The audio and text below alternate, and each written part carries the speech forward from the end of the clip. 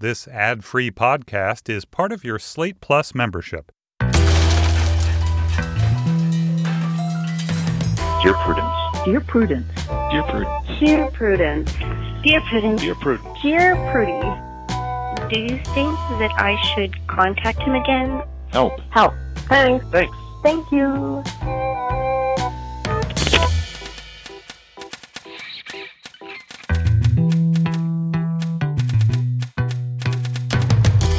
Hello and welcome back to the show once again, and as always, I am your host, Dear Prudence, also known as Daniel Mallory Ortberg. With me in the studio this week is a longtime friend of the show, John Levitt, a writer and artist whose work has appeared in The New Yorker, Motherboard, Racked, and Marvel Comics. His work has also appeared in The Toast, but I can see that that is no longer an important part of your bio because it no longer exists. I wondered if I should put it in the bio or just have you mention it. Frankly, I think you were correct in assuming that I would find a way to work it into the conversation. I trusted you, yeah. But yeah, I think it's wise to only include publications that still exist on your resume. Actually, half of those no longer exist now, so...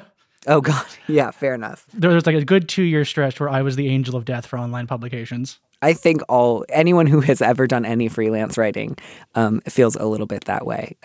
Although Racked is living on, I believe, in an afterlife at Vox. And, I'm sure someday The Toast will be bought up by, I don't know, Brian Goldberg's ghost.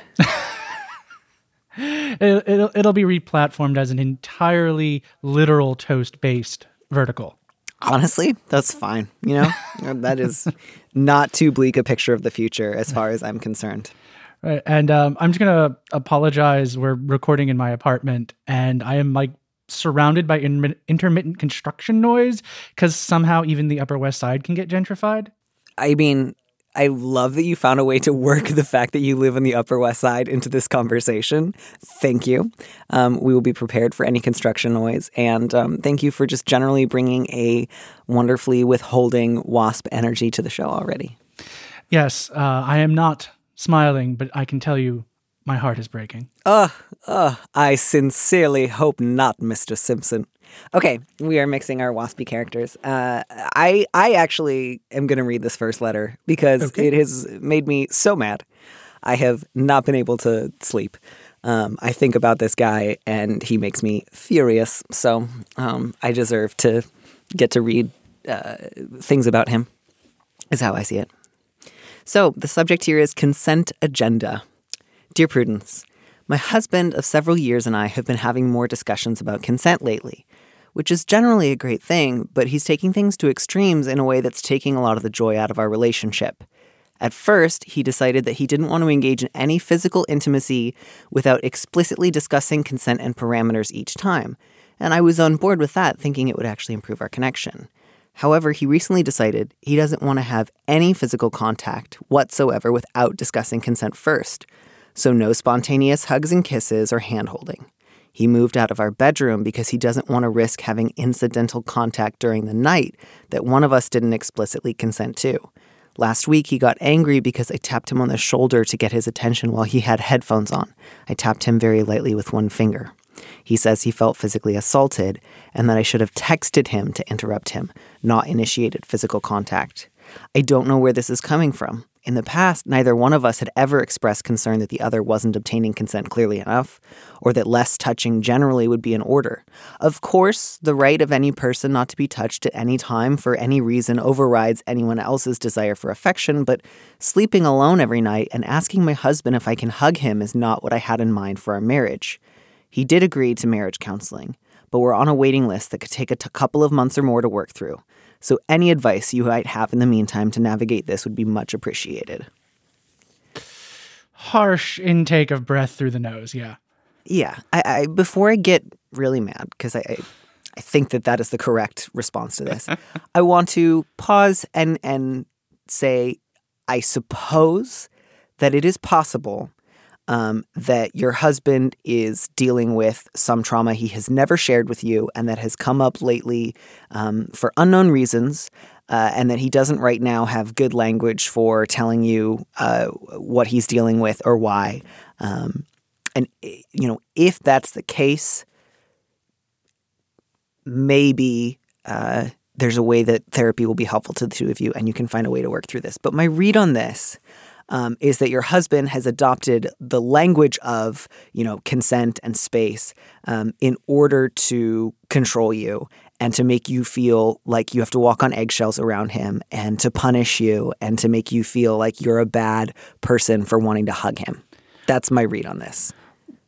I'm more or less the same. I want to get out in front of this and say, if there's a case if their husband is very literal or maybe very legalistic, like some of this is kind of lawyer behavior, but there's a theory in labor practice called a Kolkani strike or a rule book strike, where the workers strike by obeying the rules very exactly and by going slow. So I think he may be engaging in a bad faith Kolkani strike in their relationship.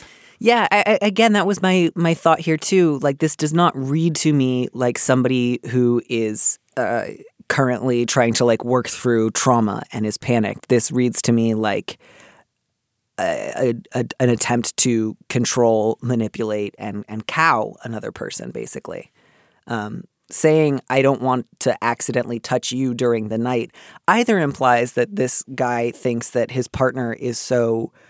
Like he's either assigning to the letter writer a sensitivity the letter writer clearly doesn't have, or is trying to say, if you were to accidentally roll over and our hands touch in the middle of the night, that would somehow violate or be painful to me for reasons that I'm not willing or available to go into, which is just, again, in the absence of I'm suffering from something profound and overwhelming and I need your help processing it. Just seems to me like totally baffling, totally unreasonable, a total abuse of the idea of the language of consent or the basic idea of consent. And it's just not, it's just like a twist and perversion of what talking about consent means. Yeah, no, it's nothing about this really feels like it's in good faith unless they've been hiding, as previously mentioned, some never brought up trauma that has just suddenly emerged coincidentally with this discussion of consent. Yeah. So, on the one hand, as you say, if your husband has made it clear that he doesn't want to be touched without checking in, don't do that, certainly. But it also sounds like he's kind of trying to claim this needs to be the rules for both of you. So if you haven't already, letter writer, I think to make it really clear, husband, if you need to talk about something, we can do that. But you need to know on my end, I'm very comfortable with sleeping in the same bed at night and accidentally touching each other. I am comfortable with spontaneous hugs and kisses. So if this is something that you want to talk about, we can do that. But please do not pretend that this is something both of us want or need. And if he hears that and he is able to say, okay, fair enough, this is me, this is my stuff, this is what I want, maybe you'll be able to uncover something more. But if he tries to come back with this sort of no, this is how it ought to be, this is the right way for us to engage with one another physically, then that really, again, that sets up the red flags for me that suggest that this is a really fucked up way to keep you constantly on edge, constantly feeling guilty, constantly feeling apologetic, and constantly like you're doing something wrong. Yeah, this letter is definitely like a Mayday's parade worth of red flags. Yeah. So, I would say you're on a waiting list for couples counseling that could take a couple of months or more. So don't feel like, okay, I guess I will just move through my house like a ghost until then and text my husband if I have permission to tap him on the shoulder. I think it's time. It's the time is long since overdue to have a conversation of, where is this coming from? And because he's your husband and because you apparently love him and you want to try to give him the benefit of the doubt, I think it's fair to ask that with an open mind and say, can you tell me more about where this is coming from? This really surprises me. As I look back in the history of our marriage, I don't see anything that makes me think, wow, we were handling consent or touching our boundaries really badly before. What's changed for you?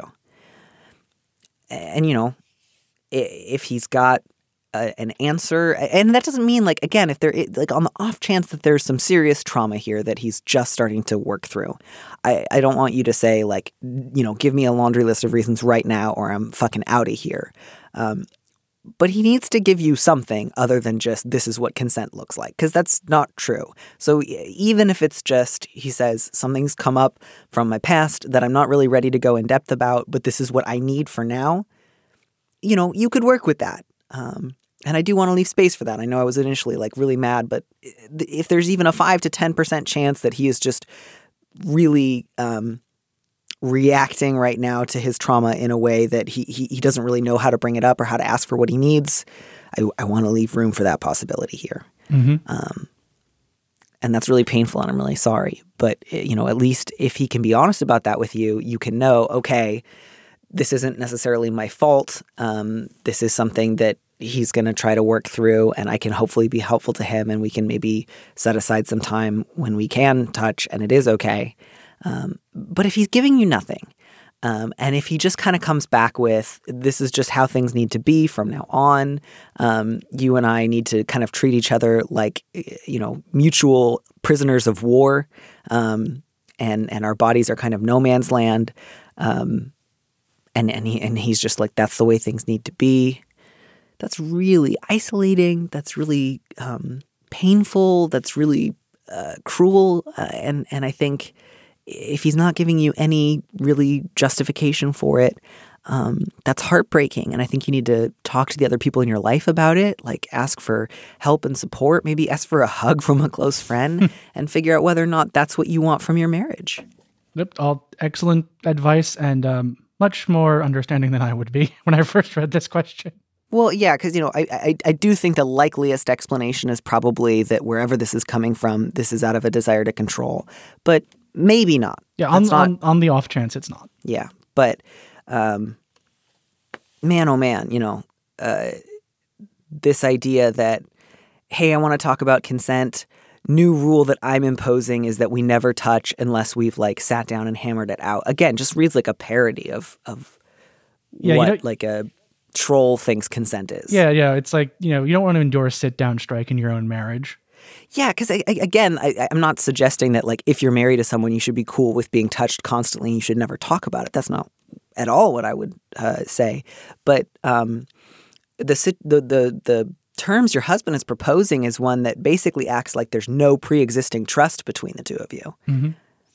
And if there's not that, then either there's something he needs to share with you that he needs help with, or he is attempting to turn your marriage into an incredibly tense, terrifying, fraught place where you feel like you have to ask his permission to hold hands.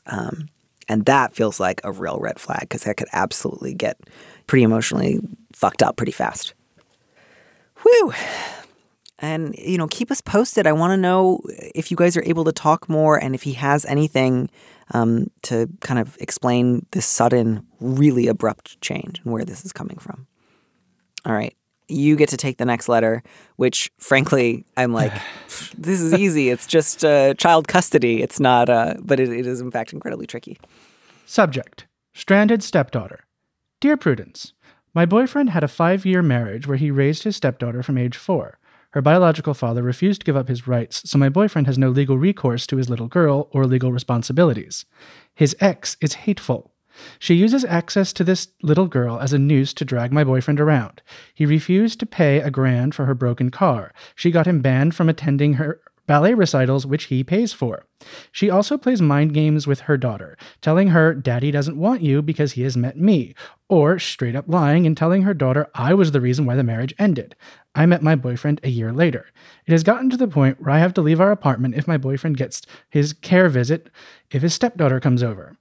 We were talking about a future together, but I can't see one. I don't want to tell him to abandon this child, but I'm not willing to trade the next 7 or 9 years of my life waiting. I want to get married and have my own children. What do I do? What should they do? I read this like 5 times and I just went, I have no idea. I'm sorry. This is a bad situation for everyone. Yeah, I was actually sort of hoping that you would have like a really fantastic answer in your pocket. No, I was hoping like you knew more about law than I did. Like, I do not know hardly anything about law. No, I was just, as listeners of the podcast can definitely attest. I'm like, is there like a custody claim he could make because he raised honestly, both the letter writer and the boyfriend, like, they're just being completely screwed over by this ex.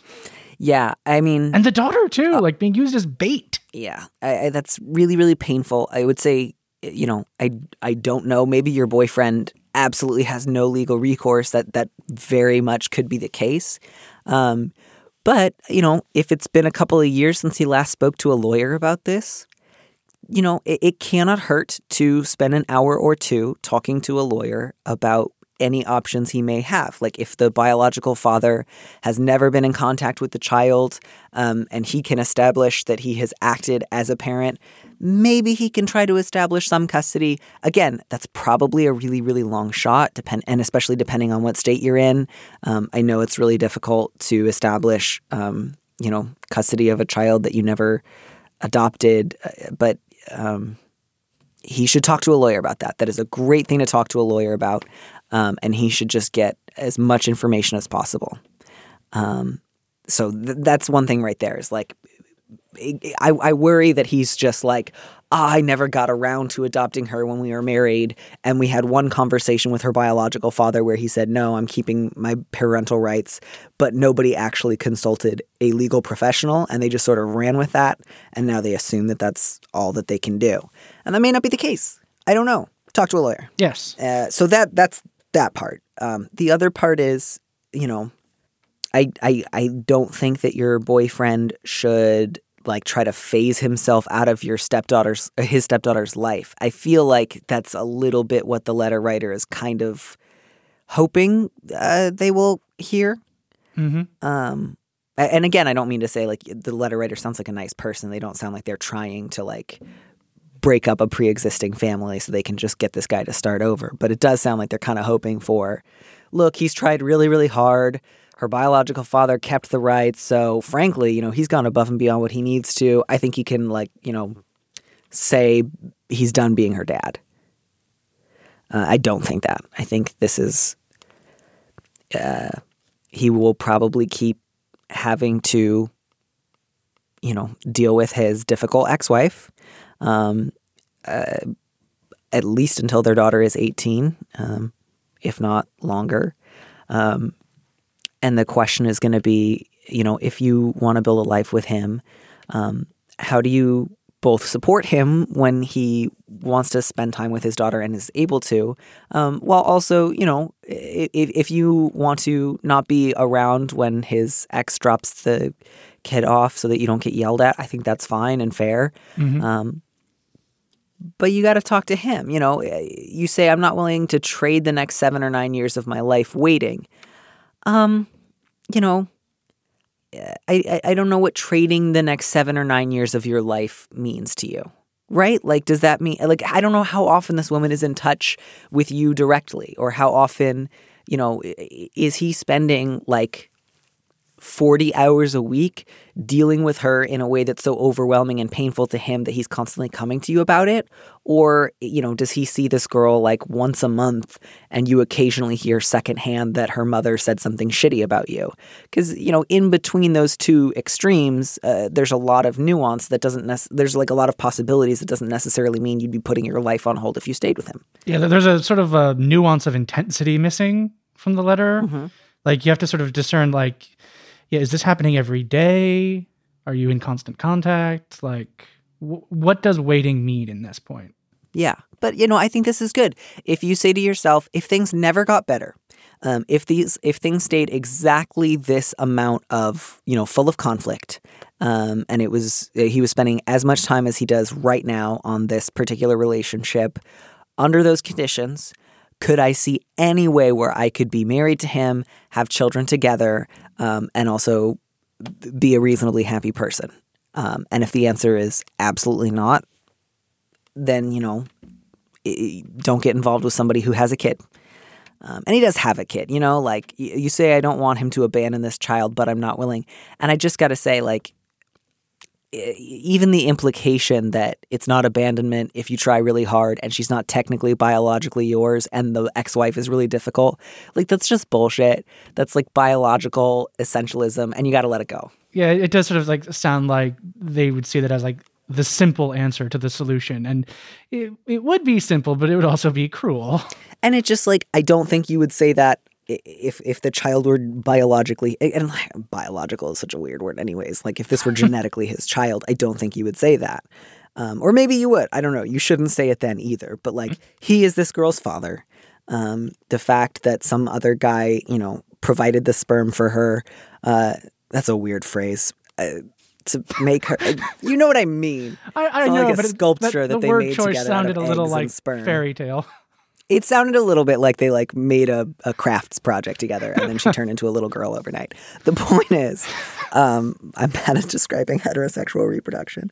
The point is, have your boyfriend talk to a lawyer.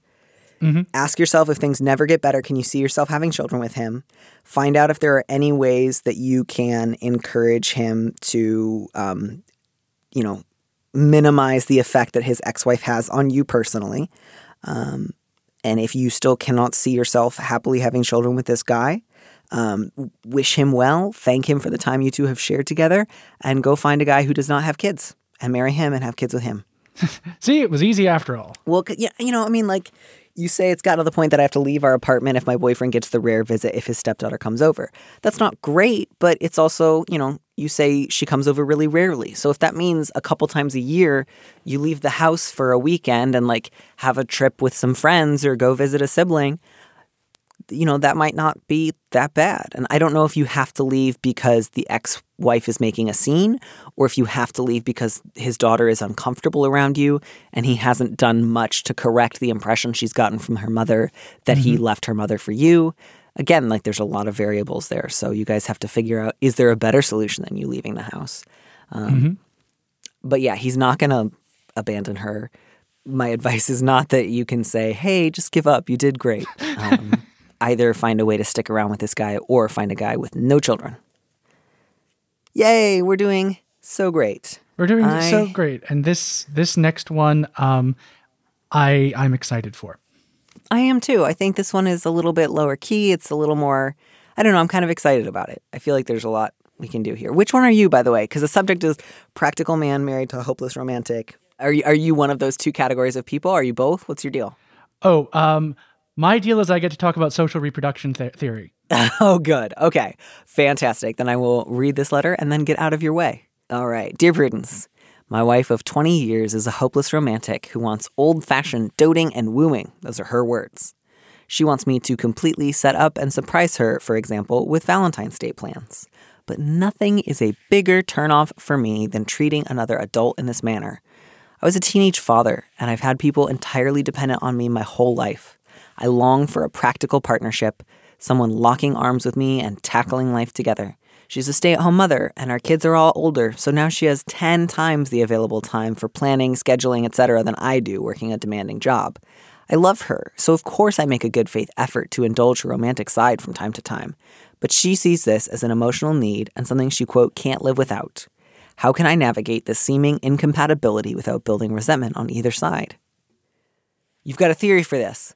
Yeah.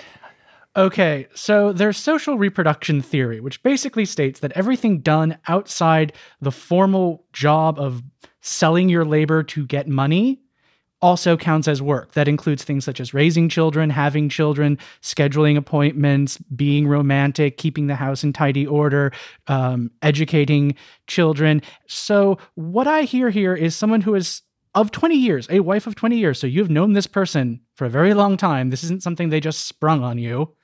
They have been laboring for you, providing the work of social reproduction for 20 years, and now they've got more time. Sorry, you've got to pay up. Suck it up. I love it. Yeah. She clocked out for the day. Yeah, she's clocked out. And I if it turns you off this much, why are you still married? Yeah, I'm definitely curious about like the kind of partnership I want is somebody locking arms with me. And yet for 20 years, I've had my partner be a stay-at-home parent. And like maybe that was 100% from her. Maybe you were like, no, baby, I really want to both split childcare 50-50, which, I don't know, maybe you tried that. Maybe you tried that really hard. And she was like, absolutely not. We are lucky enough to have enough money that one of us can stay home full time. And I insist that it be me. But, I kind of doubt that she bullied you into letting her be a stay-at-home mother. I kind of wonder whether that worked for you for a really long time and now it doesn't. And you're trying to kind of frame this as like, oh no, what I need is this kind of partner that she isn't, when it's like, I think you probably got a lot out of this situation for a really long time. Yeah, no, I'm sitting here with a banner that says like wages for housework. So I'm like, if that means you have to like occasionally schedule a Valentine's Day thing, or maybe you need to surprise her with a dinner, just suck it up.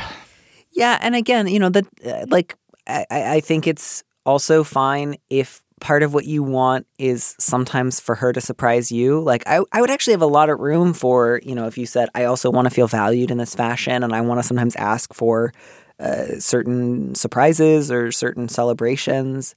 But phrasing asking somebody to like surprise you with flowers and a nice dinner on something like Valentine's Day, and then saying, as a former teenage father, which like, that means that you got a teenage girl pregnant. And I bet that was a lot harder for her than it was for you. Like, not that being a teenage father isn't hard, but like you didn't have to give birth, man. No, I'm just like, yep, she's clocked out. Yeah. So just that kind of like, well, I was a teenage father. And it's like, okay. Takes two to tango, mister. Come on. That doesn't mean like because you got a teenager pregnant when you were a teenager, you now shouldn't have to take your wife out to dinner once a year. That's not the like get out of jail free card you seem to think it is. Yes, no. Meet a minimum standard of maintaining an emotional relationship. Yeah, and this whole like I've had people entirely dependent on me for my entire adult life. Let's pick that apart a little bit. I talk to a single mom every once in a while. Yeah, and this whole idea of like you're grouping, I don't think that this it's unclear whether or not your wife of 20 years is the same person you became a father with as a teenager. It kind of sounds like those are two different women. The grouping together of the women who have been partnered to you with the children you have helped raise is, how do I say it? Super gross and sexist. It how do you say? Fucking disgusts me. That was a very bad French accent. Yeah. So I don't want to, I feel like I'm being very hard on this letter writer. So I just want to clarify again. It is okay to sometimes feel like you're being asked a lot and you haven't asked for much in return. If there's something in particular that you want or need, I think it's always good to speak up and advocate for yourself. I don't think that you are a horrible monster, and I'm very glad that you have been able to provide financially for your family in such a way that one of the parents was able to stay home and raise the kids full time. But, again, asking to be wooed is not the same thing as dependence. That's asking to be treated specially and with delight and to be affirmed. And framing that as the same thing as like a child needing to be fed on a regular schedule because they are physically helpless is, again, gross. Don't do that. They're not the same thing. Yeah. Both parties need to come to the negotiating table as labor and management and work out an organization that No, because I feel like this guy already sees himself as management and the women in his life as like employees. No, and I was speaking to him that way because that seems like the way he understands it. Oh, you see, I want him to stop understanding it in that way. I need him to stop thinking of himself as like the foreman of his home factory. Well, perhaps some of those, as you mentioned, maybe he has some needs as well that could be met. Mm-hmm. And they could meet themselves a little halfway. But again, it doesn't sound like she's asking for much. Yeah. So, yeah, if you want to say, like, I don't want to do this all the time, I would like to sometimes also be, given flowers, or I would occasionally, as a gift, like to have a Sunday all to myself where I just like read and go for a walk and I don't, take care of anybody. All that's fine. And you're allowed to ask for those things. Comparing wanting to be treated specially on an anniversary or Valentine's Day to the kind of dependence that being a parent requires is not okay. You need to stop doing it.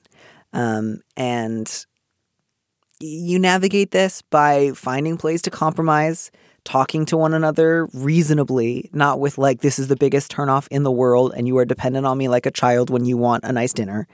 And also, look at, why did you marry a hopeless romantic and then also have one person works outside of the home and one person works in the home, presumably for no wages for such a long time? And why is it only bothering you now when all that's being asked of you is the occasional, again, like bouquet and box of chocolates? That seems like kind of doable, my guy.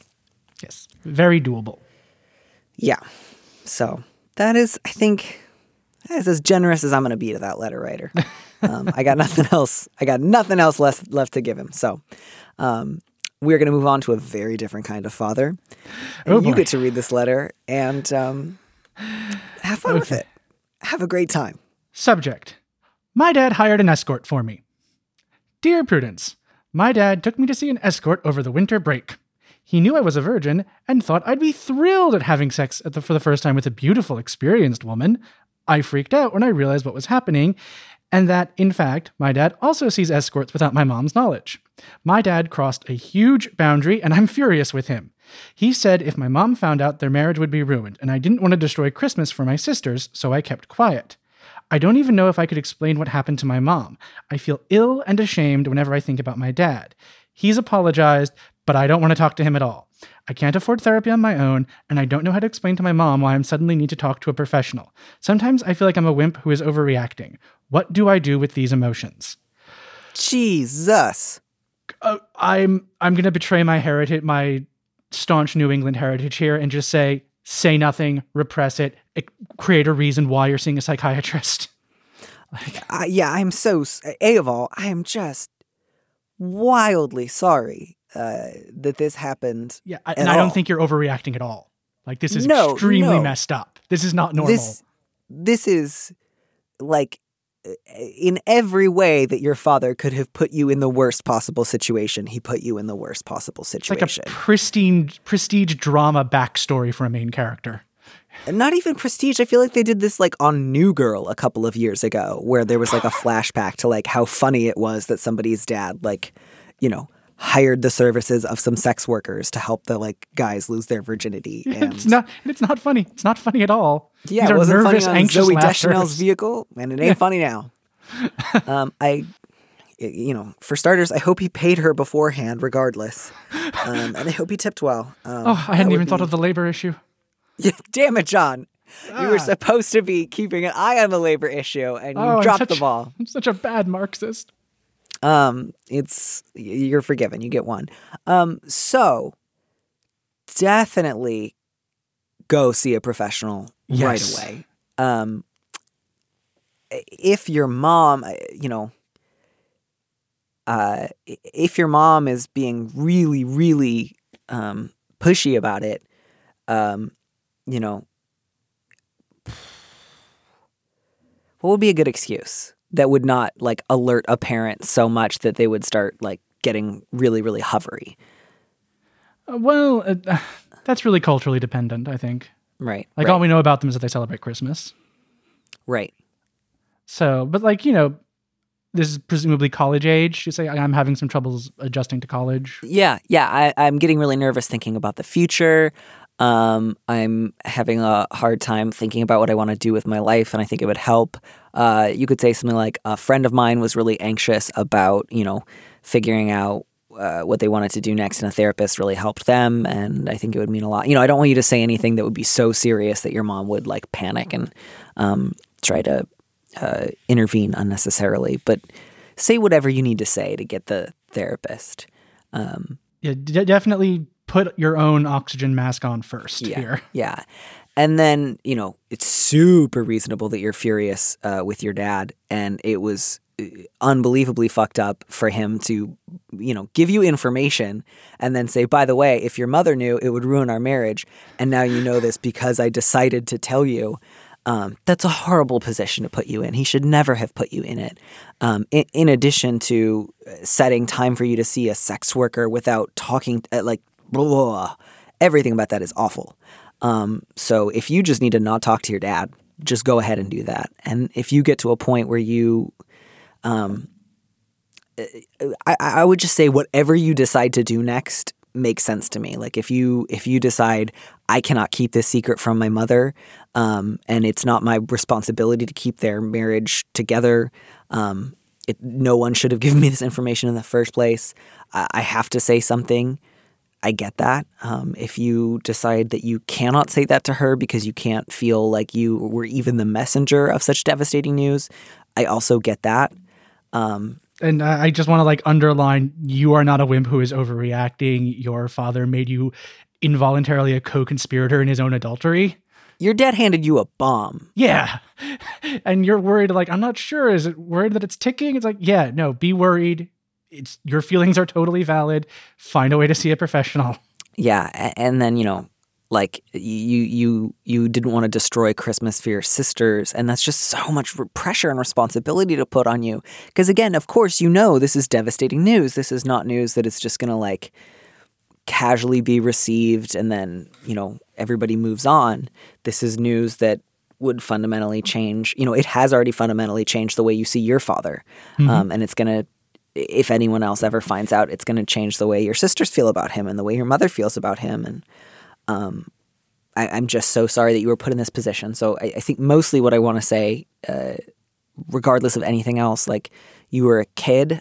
You were it sounds like relatively young person. I feel like this letter writer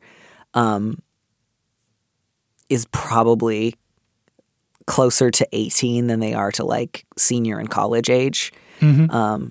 And this is just so much for you to deal with. So I think number one, get that therapist. And you don't have to decide anything right now.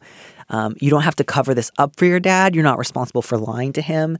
But if you don't feel ready to tell your mother this, I get it. And you don't have to. So basically focus on looking after yourself. Your dad gets to be as uncomfortable as he needs to be.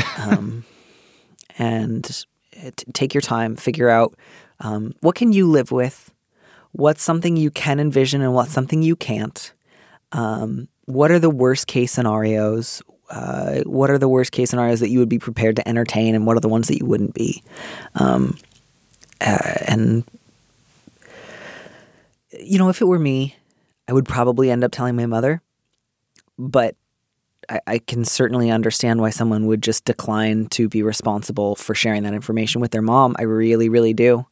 But I would just be so worried that it would come out. That if I ever got mad at my dad about something else, I would just blurt it out. I would be worried, certainly a little bit for my mom's health, just in the sense that my guess is he's also not great about practicing safe sex. Yeah. That's the sort of elephant in the room. Yeah.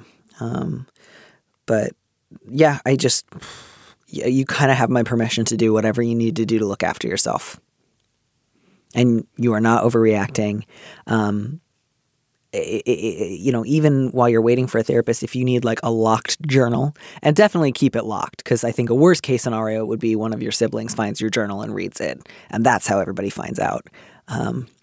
But find some place to let this out that's confidential, whether that's calling a crisis hotline or talking to someone who lives very far away and is super, super discreet, or finding that therapist, or writing it all down and then burning it. Find somewhere to communicate this. Mm-hmm. All right, so I will read this next letter. The subject is happily divorced. Dear Prudence, my ex and I divorced 5 months ago after 20 years of marriage. The breakup was difficult, but amicable. We still have friends and interests in common, and we run into each other about once a month. Recently, I've started dating a mutual friend of ours. My new boyfriend and I are very happy, and it's becoming quite serious. I know my ex will find out eventually, and I'm afraid it will hurt his feelings. He tends to have low self-esteem.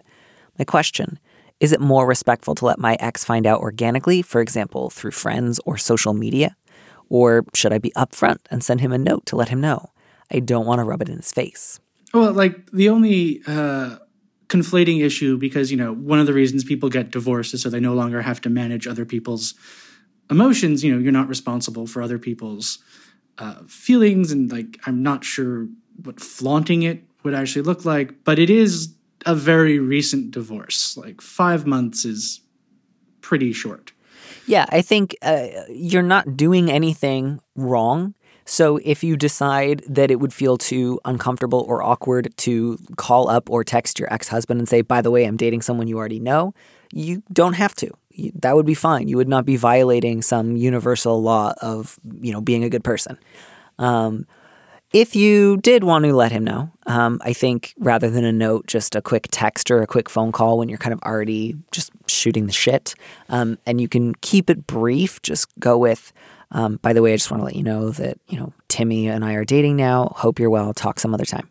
Don't go into, I wanted to break it to you kindly, or I'm worried about your self-esteem, or, hey, I wanted you to hear from me first. Like, just give him the information, keep it neutral. That would be the only, I think, non-condescending way to communicate this information to him. Yeah, and I would say, I maybe, hold off on, sharing tagged photos on Facebook until, some time has passed, or they know first. Yeah, I mean, that's the thing, right, is if, I think one advantage to talking to him, just, and again, I wouldn't say you have to do this every time you start dating someone, but just because it's the first relationship sort of soon after your divorce and it's somebody he already knows, it's a slightly different situation than if you two had gotten divorced a year ago and you just met somebody on a dating site, in which case I would say, no, certainly don't tell him. But it might feel a little less uncomfortable for you if you and your boyfriend are out in public and you run into a mutual friend. Part of you might think, oh no, is today the day my ex-husband finds out? And you might just feel a little more at ease if you just give him a heads up. Again, without using the phrase, I wanted to give you a heads up. Don't do any sort of preface of I assume you're going to take this a certain way / I assume you're not also dating. Right. But yeah, he may very well find it painful. And if he does, he can talk to his friends about it. The beauty of being his ex-spouse is that you don't really have to worry about his self-esteem anymore. You can kind of wish him well from a distance. But that's, not, what's the expression? Not my dog, not my circus? Not my monkey, not my circus. Not my monkey, not my circus. Sure, it's not your animal of any kind, and you're not responsible for anybody else's entertainment.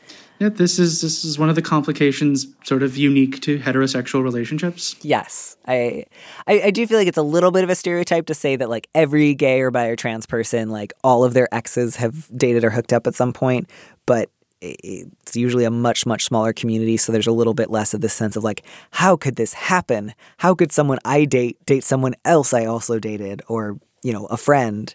It's it does happen. Yeah. I had 2 mutual exes who moved to the same city at the same time and met each other independent of me, and I know that because I got a text message from each of them, on the end of their first date. That is so cute.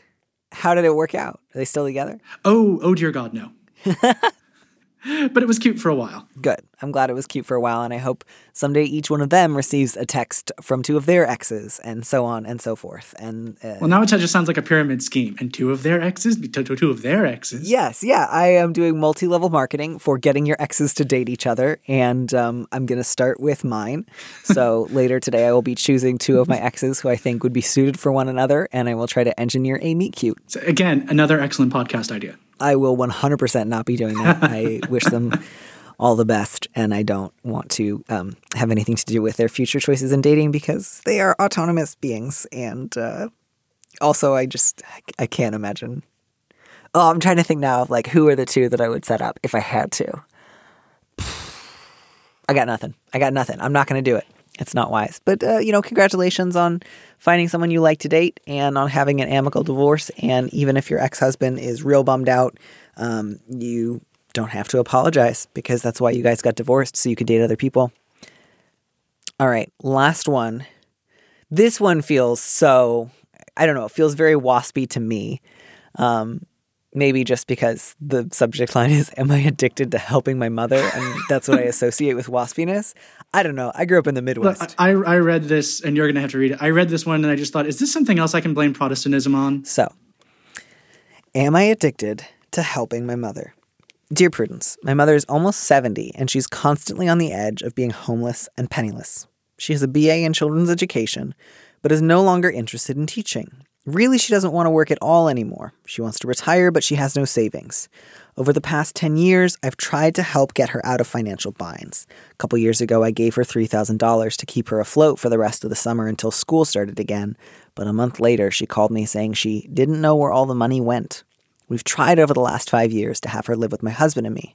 We're well off. We have plenty of room for her. The problem is that we live in another state, far from all of her friends and the rest of the family.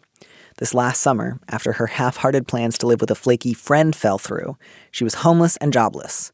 We took her in and hoped that she would stay. She enjoyed being here. She'd admitted that she'd been lonely before, but she went right back after the summer was over, buying plane tickets without even discussing it with us. Now she's in a bind again. She's overextended on her debts and barely bringing in any money.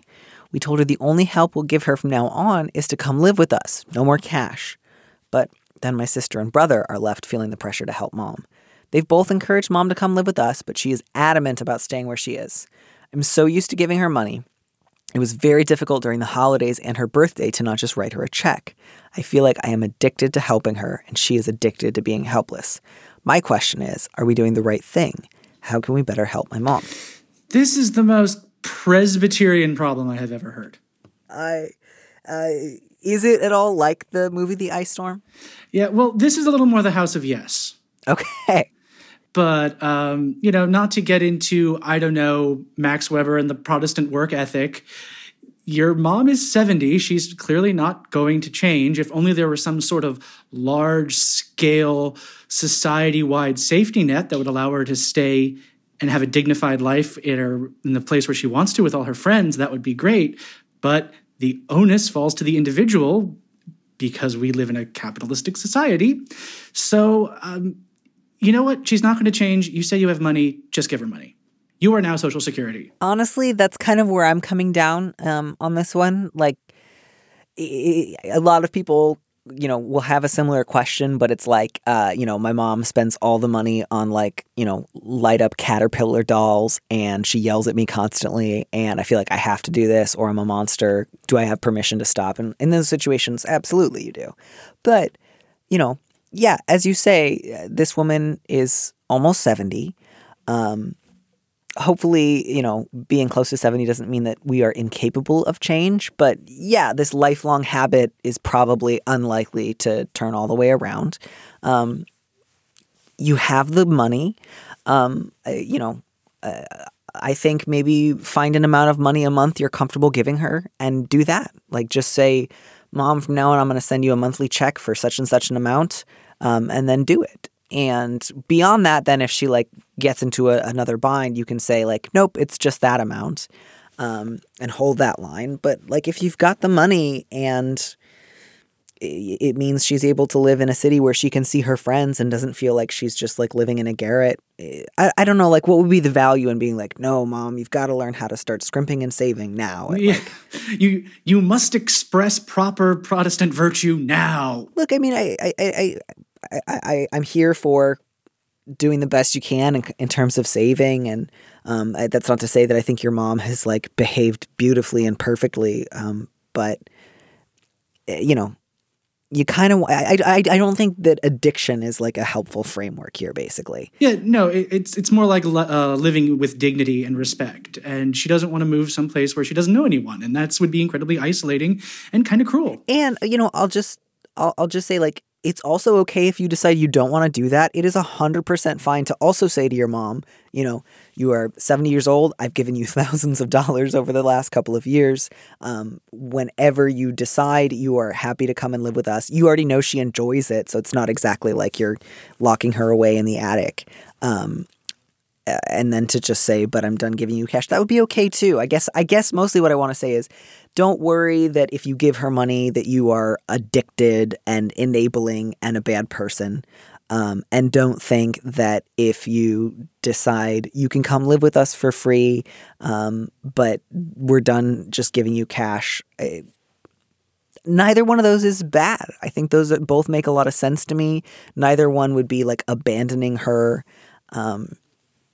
I lean towards just giving her the money because it's not difficult for you financially. But, you know, you have my blessing to do either one of those things. Yeah, just don't conceptualize it as like an addiction enabling framework. Think of it more as, boy, wouldn't it be great if there was some sort of senior care in this country? Yeah. Like this does not feel to me like in the same category as like every time I've given my mom money, she's like bought a yacht and run away. Like, yes, it sounds like she has not done a great job planning ahead, but it also sounds like she's been teaching for decades. She would like to retire. My guess is that, you know, she never made a ton of money, even with her BA in children's education, such that she was able to build up a huge nest egg. Teaching, that famously well-paying profession. Yeah, so this doesn't feel like, man, she really needs to like learn her lesson or like stop buying yachts. I would say if the only reason you feel guilty about doing it is this kind of vague idea that you shouldn't give cash to someone, let that fear go. Just give her some cash when you can. But that does not mean that you have to wait for her to come to you in a panic and then just blindly open your checkbook and give her everything.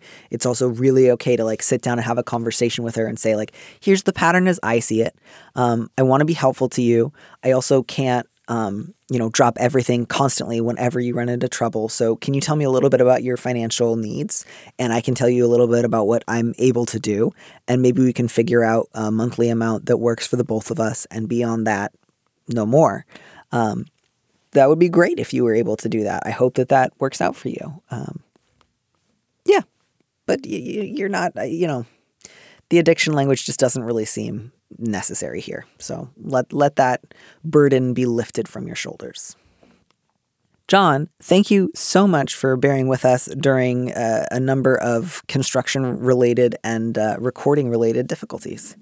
No problem. I'm apparently the technical gremlin of podcasts, as this has happened the last 3 times. Is there any last generalized piece of advice you want to leave our listeners with before you head on out? Before I head on out, I just want to say that I've got a really big piece coming up in the Baffler on March 5th. It's about American propaganda through the ages, and particularly the first Red Scare. It's all illustrated by me. I spent a lot of time on it. I'm really proud of it, and I hope your listeners will check it out. And remember, the only dangerous minority is the rich. John, thank you so much. I hope that your next cheese toast is wonderful. Thank you. Thank you. Thanks for listening to Dear Prudence. Our producer is Phil Serkis. Our theme music was composed by Robin Hilton, and production assistance was by Taylor Simmons. Don't miss an episode of the show. Head to slate.com/Dear Prudence to subscribe. And remember, you can always hear more Prudence by joining Slate Plus. Go to slate.com/PrudyPod to sign up. If you want me to answer your question, call me and leave a message at 401-371-DEAR. That's 3327. And you might hear your answer on an episode of the show. You don't have to use your real name or location, and at your request, we can even alter the sound of your voice. Keep it short, 30 seconds, a minute, tops. Thanks for listening.